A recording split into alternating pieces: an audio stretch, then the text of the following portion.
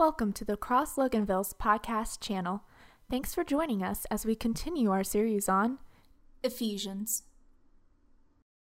It is a great day to be alive, and I'm so glad you've joined us here on a beautiful Sunday morning. I walked outside this morning, I was like, this is so awesome right here, right? I mean, it's just beautiful weather. I love this fall time of the year.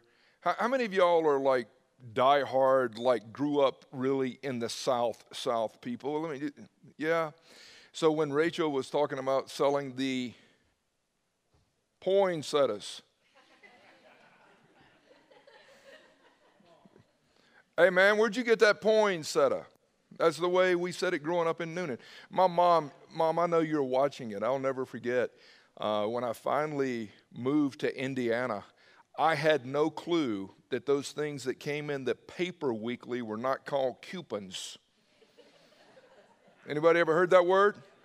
Hey, did you get those coupons? First time I went up north, I know you guys have some Chicago background. It was like I thought I was going to Illinois. I mean, if you grew up in the South, there's a lot of interesting ways we said words, right? But when she was saying that today, I just was sitting there laughing going, man, we said things different. I'll never forget, I was speaking years ago, right after I got saved, and the fish that swims upstream called a salmon, I had always been taught that, hey, go get that can of salmon. And then all of a sudden I met somebody from the north, and they're like, you call it salmon? And I was like, well, it's got an L in it.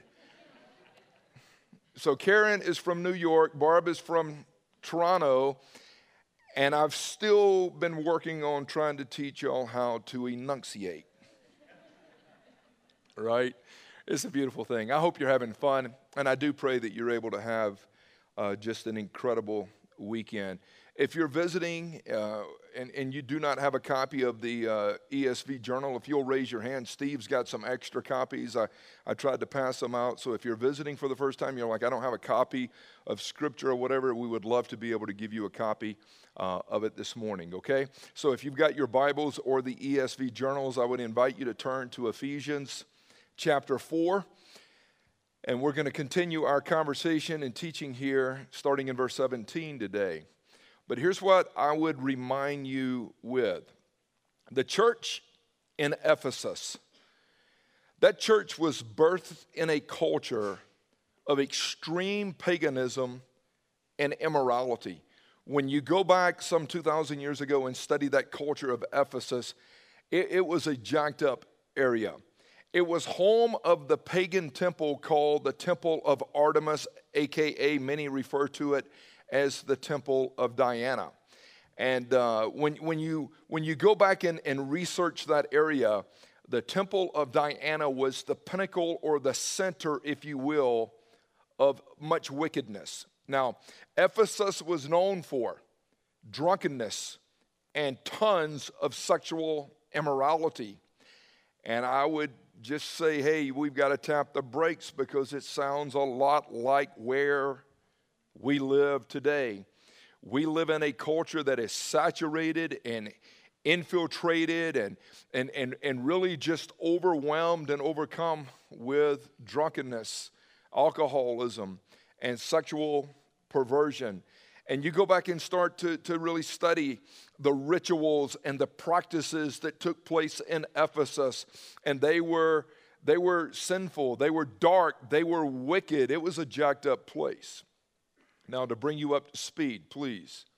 We've been going through this study of Ephesians for the last couple months plus. Now, we find ourselves today, our fourth week just in Ephesians chapter 4 because there's so much meat on the bone and so much practical stuff for us. But we've established, Nick, out of the gate that our identity in Christ, knowing who we are, is absolutely foundational. And so even before we dove into the Ephesians series, we did about an 8-week series just on our identity in Christ because our identity, knowing who we are, knowing whose we are, will drive everything about us in life. When you have a confused identity, you're more apt to chase after less wild lovers and things that don't matter. And so over the last few weeks in Ephesians 4, again, Paul is talking about now because of who we are in Christ, we're to walk in a manner worthy of the gospel, and we're to walk in unity, and we're to walk in a way where we're experiencing maturation in our faith, okay? That's where we've been. Now picking it up today in verse 17. So this I say and affirm together with the Lord. What Paul says right out of the gate is, please listen to me, but what I'm saying to you is affirmed by God. This is straight from the Lord. I'm saying it to you, but the affirmation and the strength of this statement is birthed out of the heart of God. Now here's what God wants you to do. So I affirm together with the Lord. Now here's the phrase, that you walk no longer as the Gentiles walk. Don't walk like the Gentiles walk. So as soon as you read that, you've got to pose the question, how do the Gentiles walk? And he's using the word Gentile here, not in a Jewish sense where they would look at Gentiles as just being non-Jews. He's using the word Gentile as pagan and lost, okay? He goes, don't walk like the Gentiles walk. Don't walk like pagans walk. Don't walk like lost people walk. How do they walk? He says they walk in the futility of their mind. They're being darkened in their understanding. He goes, they're excluded from the life of God. And then he says, because of the ignorance that is in them and because of the hardness of their heart, they have become calloused. And they have given themselves over to sensuality for the practice of every kind of impurity with greediness. And then he says, you didn't learn Christ this way. You didn't learn Christ this way.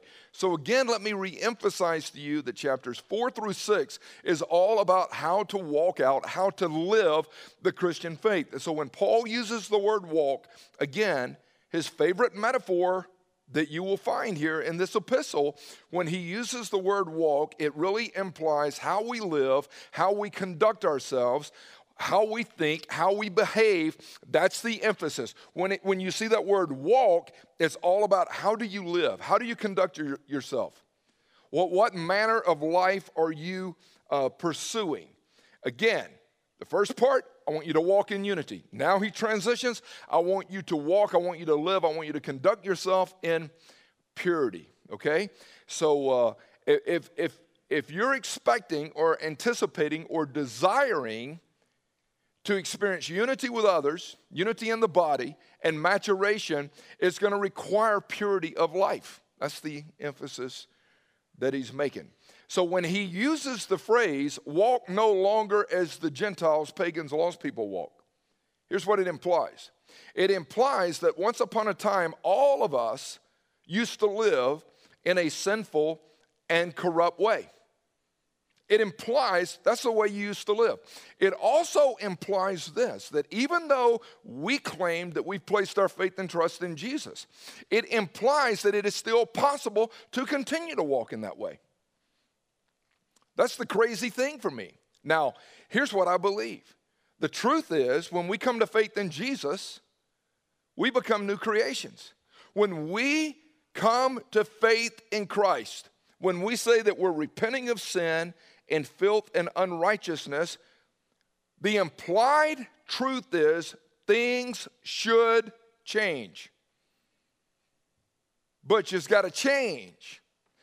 Because what I'm saying is, I'm no longer who I used to be. I'm repenting. I'm surrendering to Christ. I'm a new creation.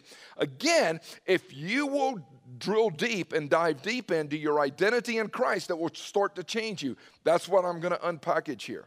Now, just because you come to faith in Christ, and just because things should change, does not mean they will change. And I can tell you, they do not change automatically, and things don't change overnight. I've come to faith in Christ. I remember that. I remember repenting and surrendering my life to Christ in October of '85. But I was like, man, why is my language still so jacked up? I want to follow Jesus. I had to learn to talk a new way. I had to learn to fix my eyes on new things. And I came to the realization that much of my life had been spent recklessly in living, going to bars and hanging out late at night. I remember I was praying, God, please take this Budweiser or this alcohol out of my hand. And it was like the Lord was saying, here's the deal. You're asking me to remove the external. True change is going to be an internal work that I do. If I get your heart, I get what you put in your hand. But if you're only asking me to remove what's in your hand without giving me your heart, you're looking for me to do an outside work instead of an inside work, and I'm an inside working God. Does this make sense to you all? So personalizing it for all of us, life as we know it, it's a challenge in crucifying flesh patterns and no longer living the way we used to is a daily battle. Every person I meet is in process. Every person I meet, Dalton, is still in process of really, if they're desiring God, things don't change just like that. And oftentimes we will look at a person and it's like, well, how did they change so radically? And well, you still don't know what they're battling in the secret closets of their life. It's a battle. So I've surrendered to Christ. And again, this church was birthed in a culture of paganism, drunkenness, and immorality. So for all of us, when we come to faith in Christ, changing old habits and changing old thinking patterns is a process, and it's a daily fight. And the only way we can do it is through complete surrender of our hearts and our minds to the Lord, but it's a daily surrender.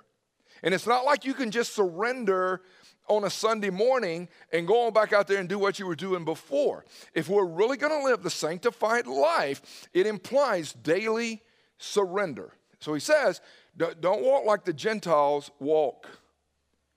Don't view yourself as a pagan, lost person, drunk, addict, etc. any longer.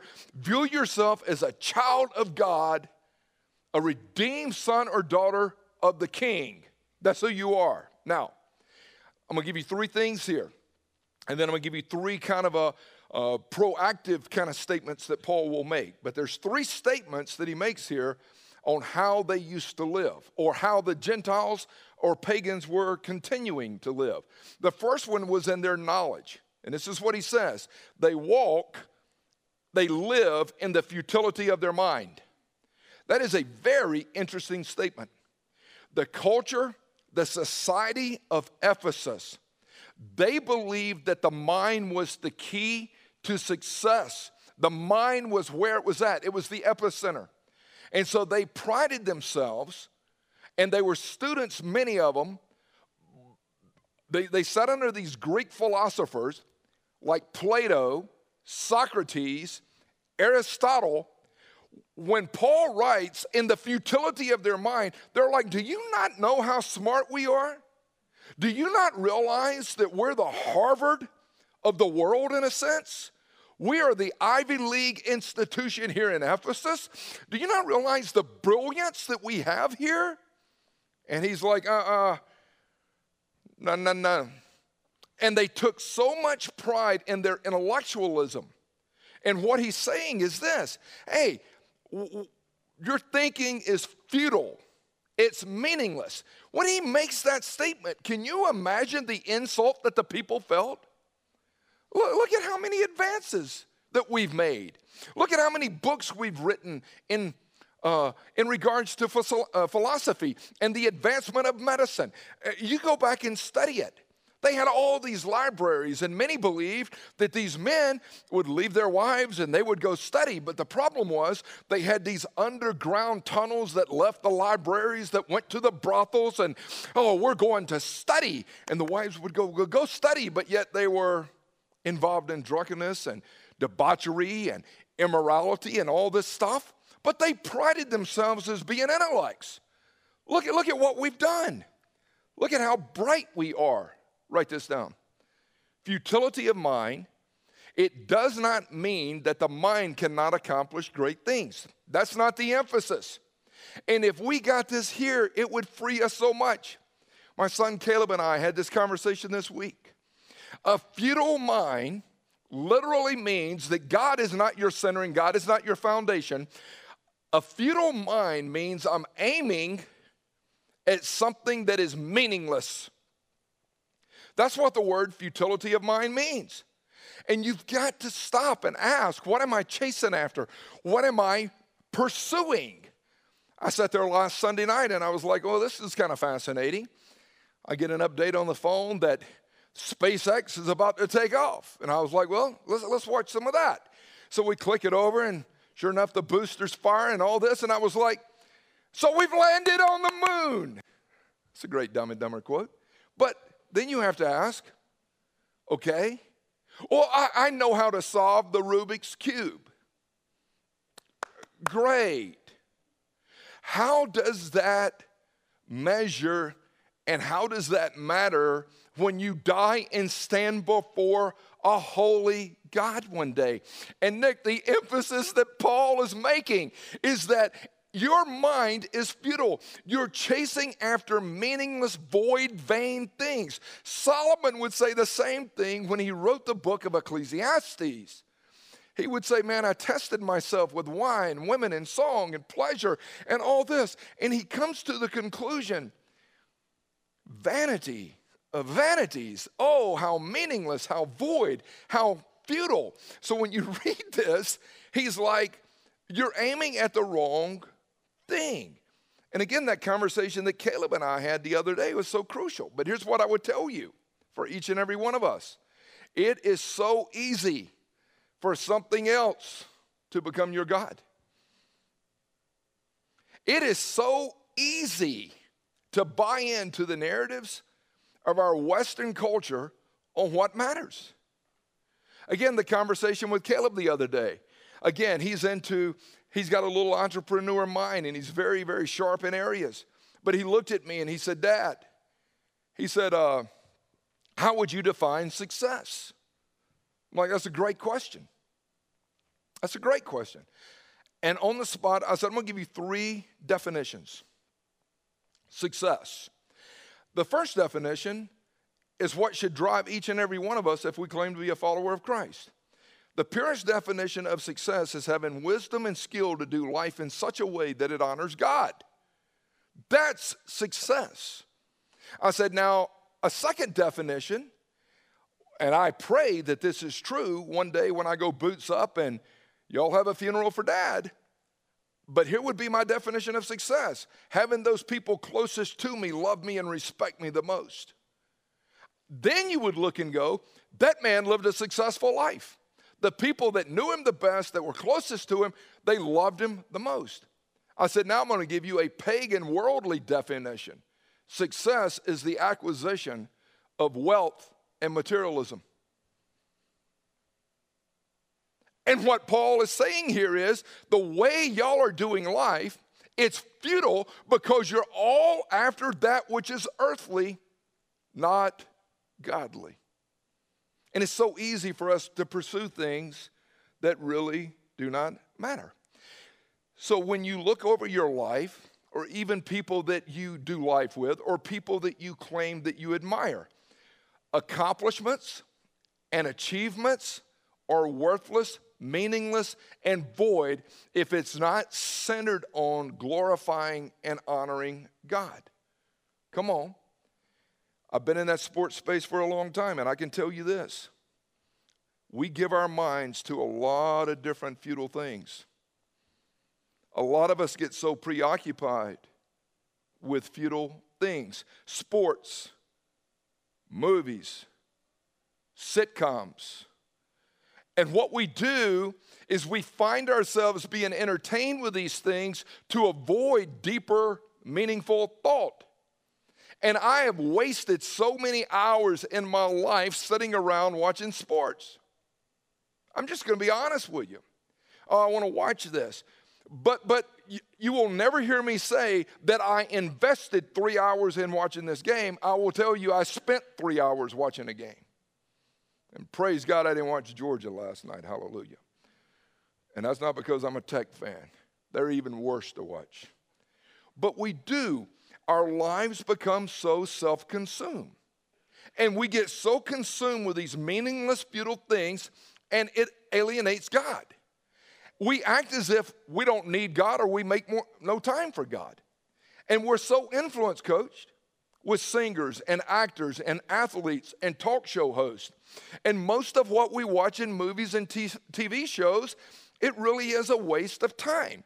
Endless stimulation that does nothing to lead us toward God. I was convicted big time, personally, going through this right here. Because for him to make that statement, in the futility of your mind, you're chasing after a meaningless goal. And Nick, it's so easy to do that. We end up spending time and resources and so much on meaningless aims. And walking in purity and walking in unity will begin with the mind. We'll get there in a second. But we're told in Scripture, take every thought captive to the obedience of the Lord. 2 Corinthians 10 says, take every thought captive, and whatever is pure, right, holy, and lovely, and excellent, and praiseworthy, let your mind dwell on these things. And it's so easy, futile. He goes on to say that they're futile in their thinking, and he goes, their understanding is darkened, which means the very essence of their knowledge or thought process is dark. It's void of light. It's jacked up. And that's the culture in which we live. I mean, we have a misplaced emphasis on what matters. We focus on the wrong things. And so much of what we hear, and it can be, again, especially over these last weeks, as we sit there and listen to this nonsense at times with these political debates, most of the conversation is absent of any type of God-style viewpoint. And we just kind of get caught up in it. So I would encourage you to just really ask yourself the question, what are you chasing? What are you pursuing?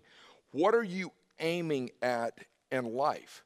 He goes, their knowledge is jacked up. And then he goes, who they are is jacked up. He uses the word, they're alienated from God. They're alienated from a life with God. And the word alienated from God really means this. They don't care about what God wants. They don't care about what God cares about. They live as they please. That's our culture today. That's so many people that I know. And so many people are determined to satisfy their sin, to pursue their sin, to stay in their sin. It's like, why are they doing that? Because they're alienated from God. They're aliens when it comes to the God-style things. He says this, what has alienated them? He gives us two things. They live in ignorance with a hard heart. Ignorance has nothing to do with intellect. That was the way the word was used when I was growing up. Oh, they're ignorant, which would imply it was the absence of intellect. Ignorance does not mean you're dumb or stupid. Ignorant means you have rejected God's wisdom. That's the emphasis.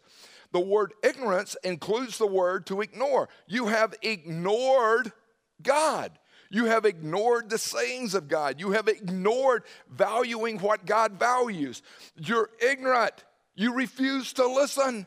You're hard-headed. He'll get to that. You ever been that way in your life? You ever been that way? Man, the heartbreak that I brought about, Dad, I know you watch. Son, I can't tell you anything. I lived there. Futile, reckless, doing my own thing, living for me, chasing me. And Paul goes, hey, y'all have come to know Christ. Your identity is in Jesus. By grace, man, he's overwhelmed you. He wants to illuminate your mind and your heart, and you can approach him. Now, don't walk like you used to walk. Don't walk like a pagan walks. Don't walk lost anymore. He goes, man, they've got a hard heart. That's the phrase he uses here. The word hard heart means to be numb to. He goes, they've got this hardness. It's led to this callousness One of the other translations would say it's blindness. And you know, calluses, I mean, they kind of grow to protect, but what they end up doing is they eliminate the feeling of. They cause you to be numb to. And a few years back, I remember it was like, man, I can't see. My eyes are fading. I don't know what's going on. I'm like, I thought I had 20/20, but everything was fuzzy to me. And I remember Nick and some of them driving with me, and I would be 50, 75 yards from a traffic light, and I'm like, hey, man, is that light red or green or yellow? They're like, you can't see the color? My kids used to laugh at me, and I'm like, no. It's one thing for your neck not to turn. You can't see what's coming. It's another thing not to be able to recognize it. And I go to this ophthalmologist, and I said, I think I've got some bad cataracts. No, you're too young for cataracts. All right, you just do the test and see what it shows up. He comes back and he goes, wow, you got bad cataracts. I said, I'm telling you, it runs in my mom's side of the family. I said, I'm telling you, things kind of get fuzzy. I can see, but if there's glare, I have no chance. And he goes, we're going to correct that and fix it for you. Nick, you know, we'd be going down the road. I'm like, what color is the light? And there's so many people that are living numb with spiritual cataracts. There's like this film over your eyes, and you can't see the things of God, and you become calloused, and you become numb to. And I can tell you, the culture in which we live today is numb and calloused and hard to the things of God. We don't recognize sin. Nobody even talks about the reality and consequences of sin. Because it's whatever you want to do, go for it. We live in a numb, jacked up, calloused culture. And that was the culture that Paul was writing to.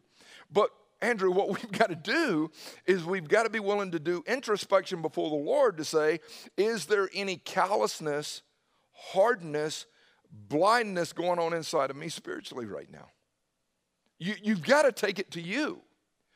This text has to be personalized to you. And then he goes on to say, what they do, I mean, their knowledge is jacked up. Who they are, their very essence and being is jacked up. But what they do, listen to what he says in the text. They have given themselves over to sensuality for the practices of every kind of impurity and greediness. I'm reading that going, wow, what is sensuality?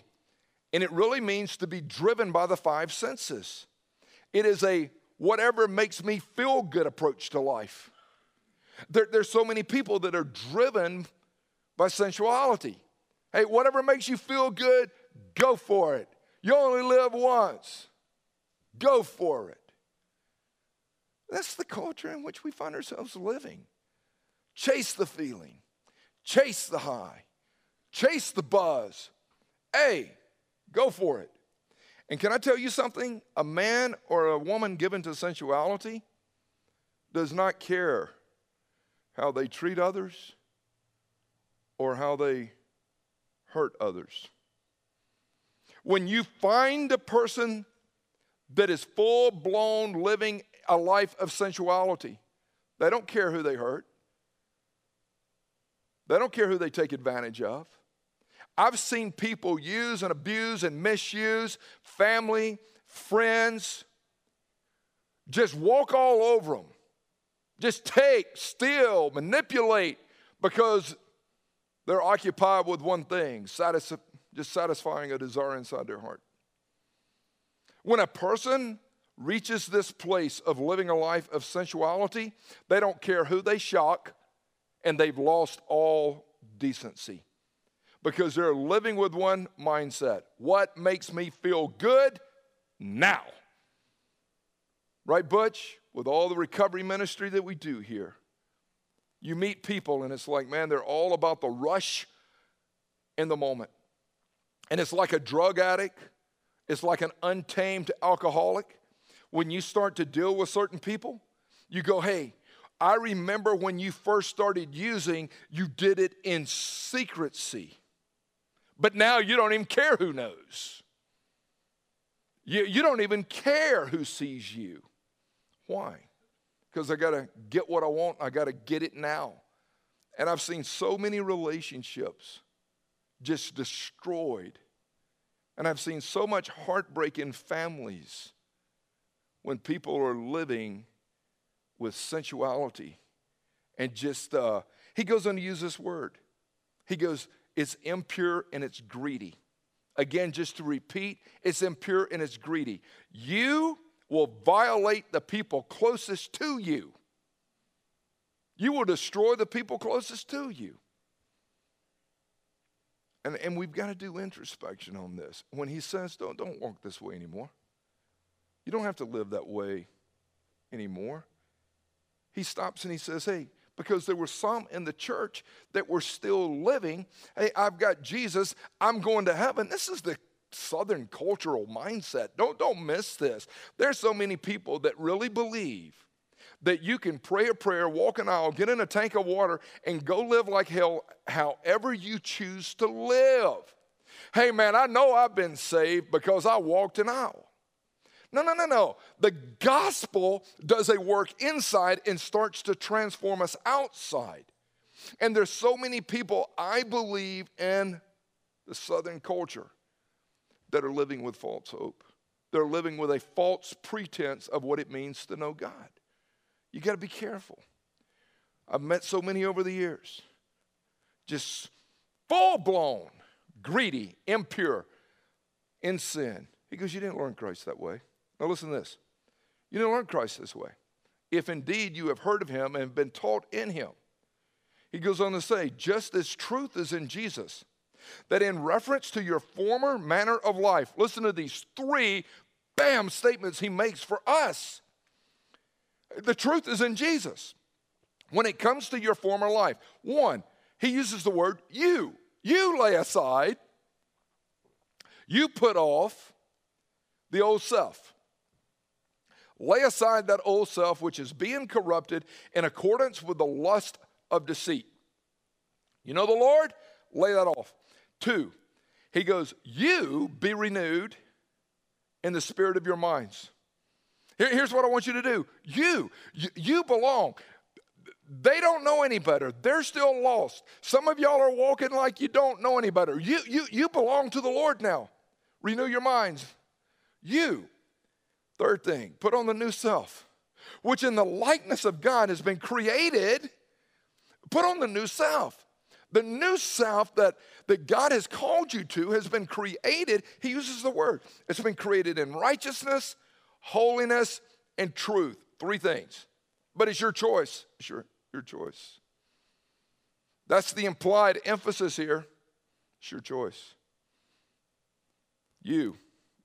Will you take off and lay aside the old self? If we know Christ, then I believe the Holy Spirit living inside of us puts a burning desire for us to lay aside all that old stuff that we used to practice and be involved in. The word lay aside in the Greek literally means it's like taking off dirty clothes. Hey, you've been out there working. You've been out there and you're all sweaty and nasty and you walk in and there's this odor. He goes, hey, that's what your old life was. It was sinful. It was dirty. It was messy. It was soiled. It was smelly. Lay that aside. You've come to faith in Christ. You've been washed with the water. You've been baptized.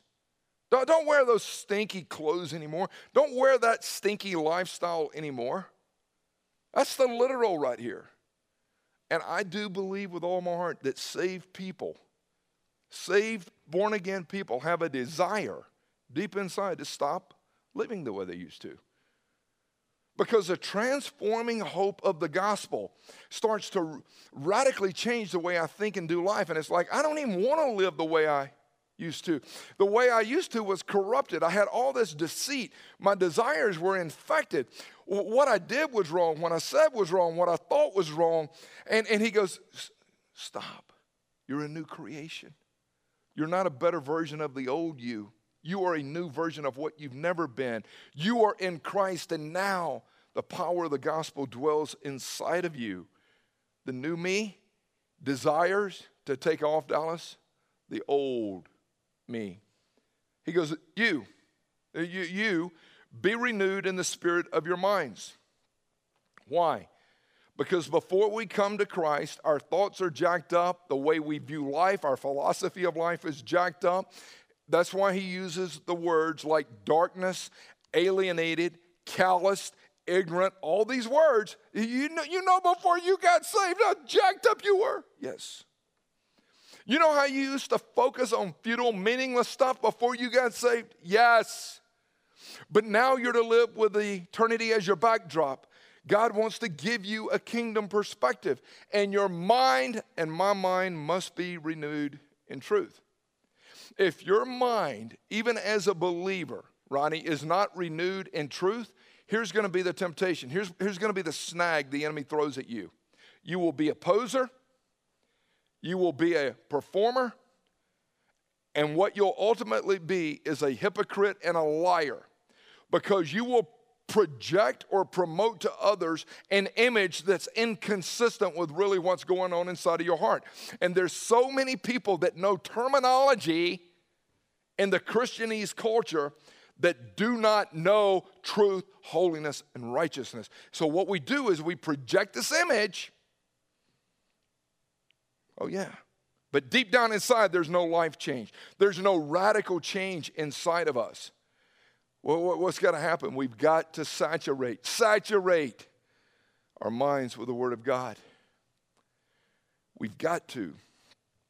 And I'm telling you, there is no shortcuts and there is no replacement to reading and to studying and to meditating and to memorizing the Word. We've got to set aside time where we get into the Word daily. We've got to invite the Word to get deep inside everything that we are. If you're going to experience change, it's going to come about as a result of you really spending time in the Word. You've got to renew your mind. You've got to reprogram your mind. And I would encourage you as you think about that. And here's just something I've been pondering over the week. Identify anything in your life that is sinful. Like, Lord, what is jacked up right now? And I would tell you, I was meeting with a young man on Thursday night. And I was like, based on your drive time, he's got about an hour commute to work. I said, what do you listen to? Just country. Okay. Do you really desire to have a spiritual growth plan? I do. Tell me how that stuff is going to lead you toward Christ. It's not. Hey, there's podcasts you can listen to. Do you have Apple or Amazon or Spotify or whatever music? Yes. Then create a worship playlist and feed your spiritual man. Are you saying it's wrong to listen to that other stuff? For some of you it is. I can go back and grab some of it occasionally. But I've got to saturate my mind with truth. I've got to meditate on what is pure and right and holy and lovely and excellent. And I would just pray and say, Lord, make me feel sick when I watch or listen to sinful junk. That's a bunch of junk. Just make me feel sick. Just make me sick when I watch it. Which means eliminate that appetite out of me, because it's not leading me toward you. And you're wanting me to walk in truth. And so many people allow their minds to be just influenced by the world. And the problem is, for so many people, they don't even realize it. I don't even realize I'm doing it. And it's a choice. Hey, make the choice to renew your mind. Make the choice to quit watching all that crap. Make the choice. Eliminate the entertainment of wickedness. I'm going to tell y'all, this is live, but here's the deal. Can I tell you something? One of our favorite go-to Christmas things we watch is Elf. How many of y'all like Elf? So who's the lead guy in Elf? Huh? That's exactly right. Y'all seen that dude's stupidity over the last weeks and months? Y'all seen his flaming liberal views on things?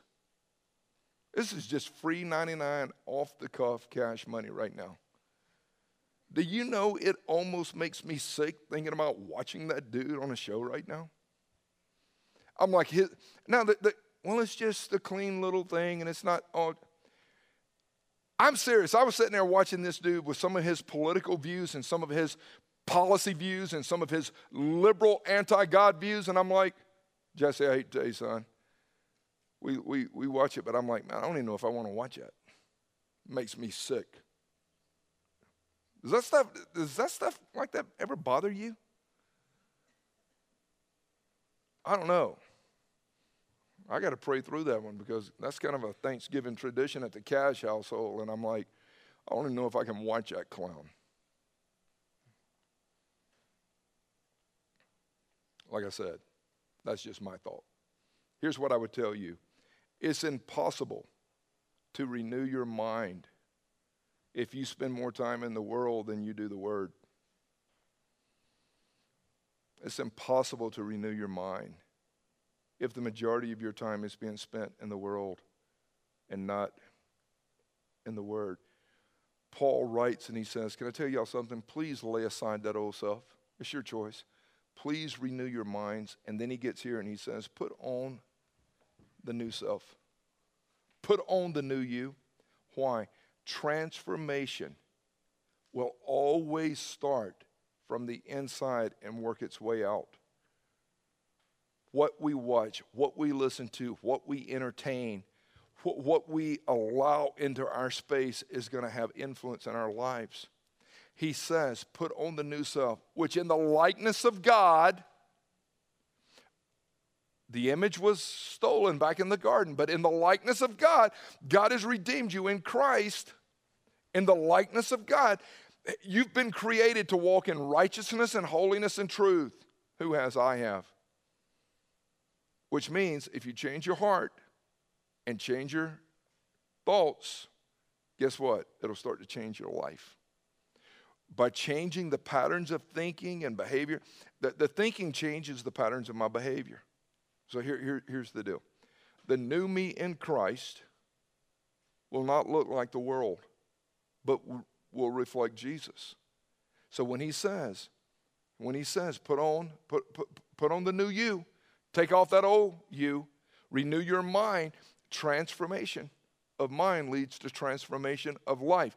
And if you want to know how to live out this Christian faith and walk with the Lord, you've got to have this replacement stuff going on where a lot of those old files become deleted and you renew and restore your mind. So here's my encouragement to you. Just going through this text. I urge you to walk in a manner worthy of your calling. That's what Paul said right out of the gate. I want you to walk, live, conduct yourself, think, whatever. I want you to do it in a manner worthy of your calling. Because this new life is all about Jesus, who has blessed us with every spiritual blessing in the heavenlies. So where I've been this week, is really sorting out some of my thoughts and the rawness of my thoughts, going, what am I giving my time and energy to? What am I allowing to speak into me? What am I listening to? And again, I can look back over these years and like, man, I enjoyed watching some of those sporting events. But if I'd been listening to like a solid teaching or reading or meditating or saying, you know what, I need to focus on this. I'm not saying I become so spiritually minded that I'm no earthly good. Not saying that. But I'm saying we give our time and attention and affection to things at times that really sabotage our walk with God and hinder us through. And I want us all to really take some serious inventory. So as we go into this next week, okay, you'll be hanging around some people that you don't hang around with probably all the time. There'll be some family and different people, and you'll be, breaking bread, chewing on some turkey together, whatever you're doing, right? But it's like, all right, what am I giving my time and my energy and my resources, et cetera, to? Am I aiming at a meaningless goal? Or am I really aiming at a target that really matters, which is to really know Christ in a deeper way? So I would encourage you, we all need to repent. We need to refocus, and we need to redeem this season right now that we're in. Hey, thank you so much for watching the message. We hope that you really pulled some things out of it. And just know that our desire is for every person, whether you ever step in this building or not, to become fully alive in Christ. Yeah, we want to see you committed to Christ. We would love to see you connected to others in a small group. And we believe it's important to become a contributing member to the body of Christ through sharing your faith, as well as financially investing in the work of God. That's right. And so we pray that you're growing, that you're striving forward. There's so many resources on the website. You can watch past messages, hear testimonies from people. We pray that you utilize those. And we hope to see you on a Sunday morning. Hey, make it a great day and enjoy the abundant life in Christ.